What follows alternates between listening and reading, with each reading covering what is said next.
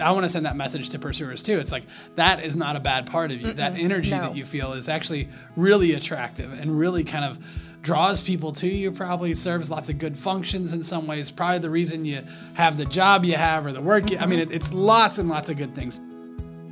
This is the Connecting Couples Podcast with the Real Emhoffs. I'm Angela Emhoff. And I'm Chad Emhoff, and we're in the second in our series around dating your partner, dating your spouse. And we're going to talk a little bit about pursuers and kind of how that pursuer energy might show up, not only in the fade of kind of like when we kind of fade out of our dating habits and why that might be a part of it, but also in how we can engage and how we can kind of build on and utilize that pursuer energy in a really healthy way to nurture our relationship, to grow our relationship and work on the bond and the dating life that we can have inside our marriage. We've talked a little bit about pursue-withdraw cycles, and I don't know that we've really emphasized this, but for the most part, a lot of those tendencies show up the most in distress. When there isn't really distress, we have more flexibility in our relationship. We're able to assume positive intent.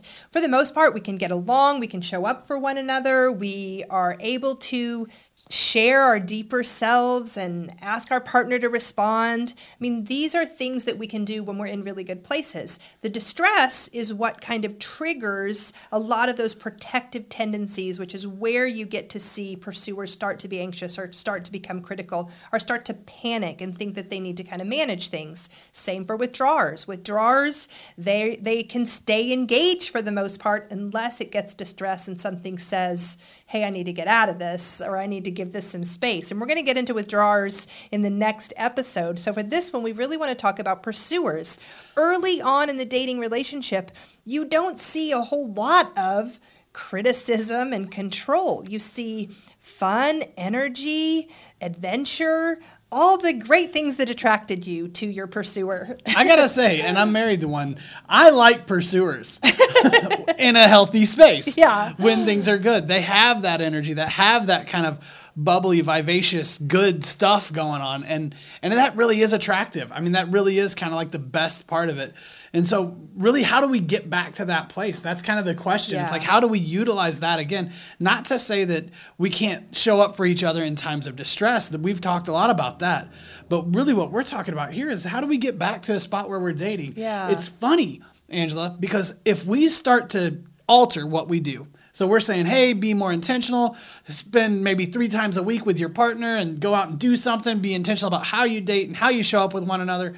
As soon as I say that, pursuers and withdrawers threat detection system goes, bah! Uh-oh. We're about to change something. I'm going to have to How's do this something. going to go? Yeah, and so it really is, it's a weird thing because even if we want to alter something for the positive, it's hard not to have our kind of alarm bells go off.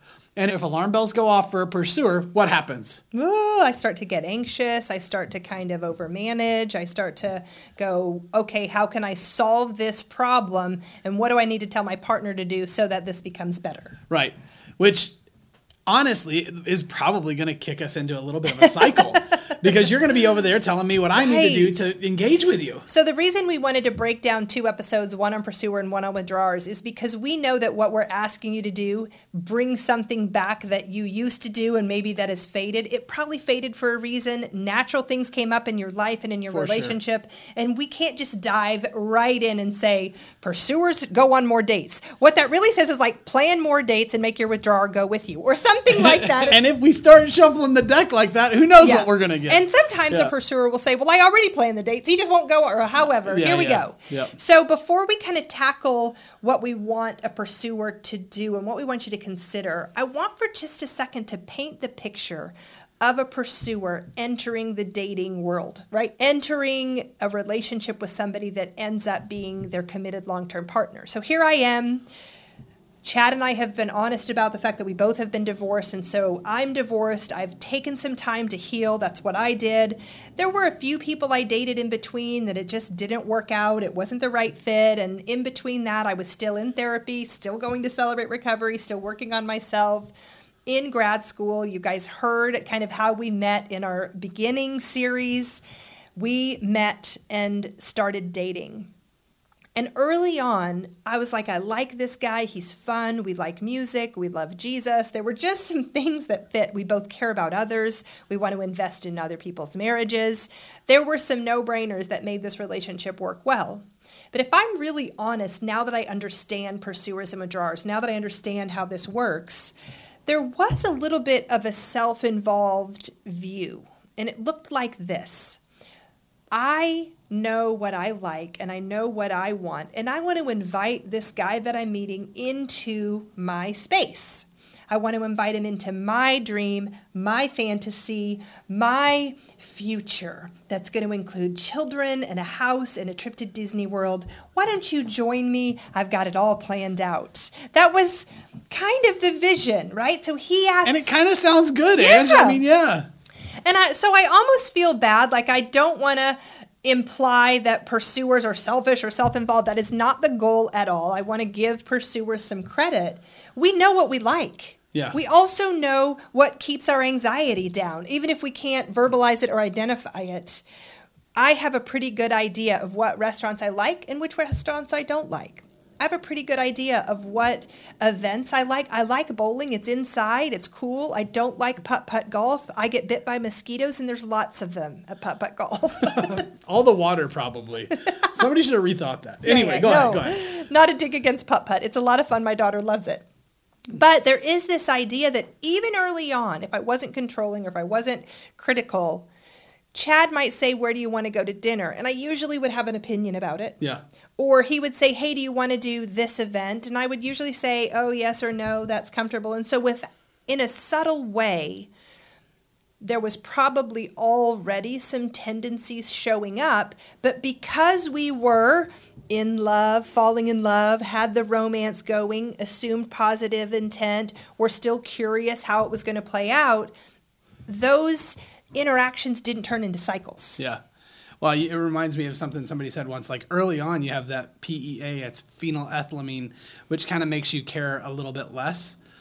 Like, so it kind of allows us to date and kind of put up with each other for a year or two. Chad's like, I like putt-putt, but I guess I won't do it. I don't care. We can go golf but same with you. I mean, you're kind of like, oh, well, I'll go eat Chinese food when I don't really want it tonight, but I can do it. Yeah, okay, it's okay. It kind of like lets you, but it's funny once you get married, that some part of that fade, even for a pursuer, is to say, oh, well, now I do care a little bit more, and now I do want it, and this is my house, and this is the way I want it. Yeah. And it kind of, that energy comes back. And so it makes it hard. It does. It makes it hard to live in a small space together, especially if it kind of becomes, I don't know. I don't want to say that withdrawers become lazy or pursuers, but it's like we stop the effort. Yeah. Right? It's like, oh, this is my space, and this is how I want it. And now the effort's kind of gone to say, I'm going to include or allow our conversations, our relationship to grow like that. I think for me, and I can't speak for all pursuers because I know everyone has their own unique experience with how they feel and how they experience that energy that comes online. But if I think about the progression of our dating, and I think about early on when I did have this fun, adventuristic kind of energy, let's do exciting things, I'll bring the plans to the table, you'll come along on my plans. Even occasionally he would be like, I shared with him the bands I liked, which were more like rock and pop music. Yeah. And he was like, I like country music. Let's go to these other places. So there was this part of me that thought, classic rock too, but it's not my favorite, but you can convince me to go to a few country bands that you like. And I loved it. I'm a Zac Brown Band fan now because he took me to this concert and it was really, really cool. That was a fun date too, by the way, when I decided I'm thinking of more fun dates to drive my car into a mud hole and we got stuck and had to get it pushed out by a bunch of cowboys. Good time. At any rate. We got out though. You're right. I thought, I don't like this, but I like him. And so I'm going to do some things that I don't like because I want to kind of see how this plays out. But then as the relationship gets more committed, we get married, now we're together. I don't want to do that. That's not something that I like to do. Why would you even ask me? Do you even know me? Oh my gosh. I feel like we're talking about something. I know. It gets into this space where you lose some sort of, I don't know, maybe courtesy for the other person's likes and wants and even feelings. And that's the hardest part about what we lose in relationship. I am so sad when a couple comes in to one of our offices and said, we've fallen out of love. Yeah. I just think, I hate that for them, because I know what it looks like for this effort to slowly fade and for you to forget why you like your partner in the first place, which is why we really felt like this was an important kind of series to bring in, to just remind couples, you chose each other, you love each other, you want each other. Let's take a little bit of time remembering some of those really important things we did, attitudes we had about a positive intent and curiosity towards our partner. And so if we're, this is the episode about pursuers. So we talk about that fade where early on, maybe I wasn't so critical because I was just trying to get to know you. And there was a lot that I thought, I can overlook that. That's okay. That's not a deal breaker. I hear a lot of people who I work with not a deal breaker. who are dating, like, is that a deal breaker or not? No. But then we get married and all of a sudden you put two people in a small space and they just start to rub every now and then.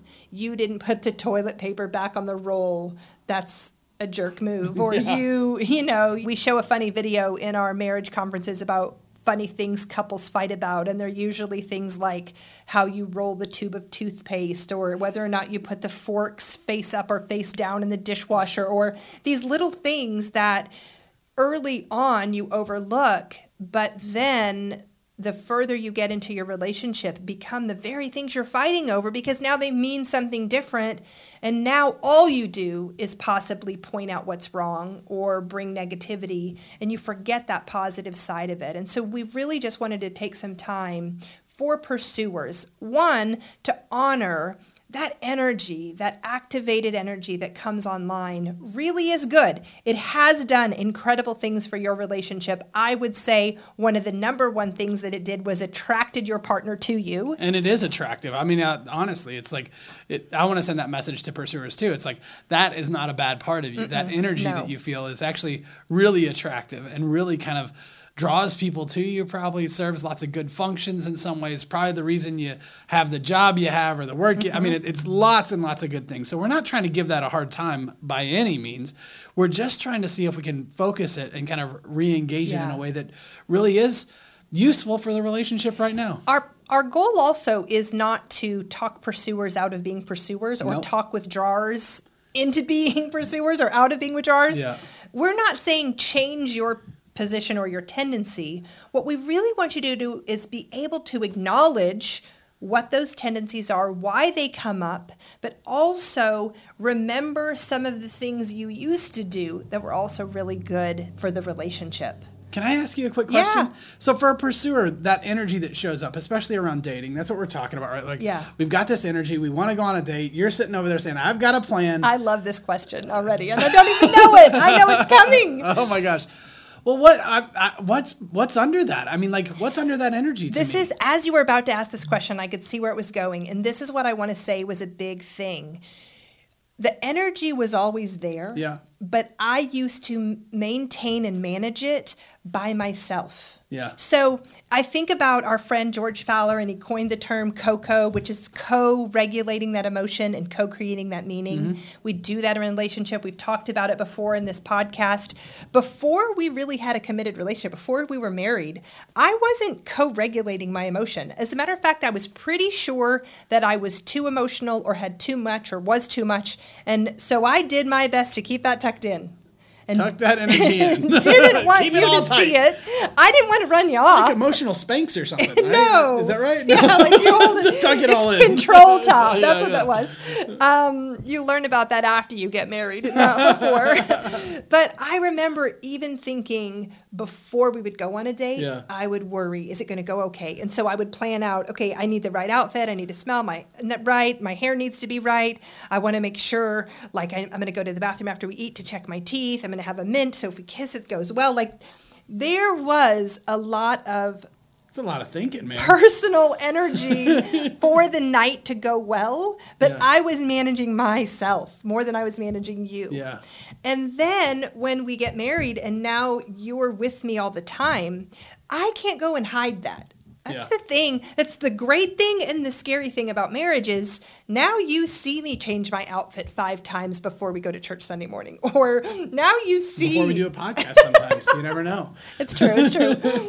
Now you see some of what that energy does Yeah. to me individually. The good part, this is the bonus of a relationship, is you can say, hey, that outfit looks good. You don't need to change it. Or, hey, your hair looks nice. I like it when you wear it down like that. Or you can add these little elements that I used to have to manage by myself that I now don't have to manage. But in the early days, you didn't see any of that. I didn't see the energy. You No. and all that energy was really directed inward, Yeah. right? So there is a difference there. Then Yeah. it's like, and I'm asking you, like, And then it shifts. We get married, and now you're the problem. well, or I hate that I'm or saying it that way. no, I don't even know if that's true because Yeah. you're saying I really need this to be perfect or else. I love the way you word that. Yes. Like in my mind, I could make, that fantasy I shared, which is you're going to come into my story, Yeah, right? yeah, My storyline is we fall in love, we live happily ever after, we go to Disney World. I don't know why that's the ending, but maybe let's go to Hawaii instead.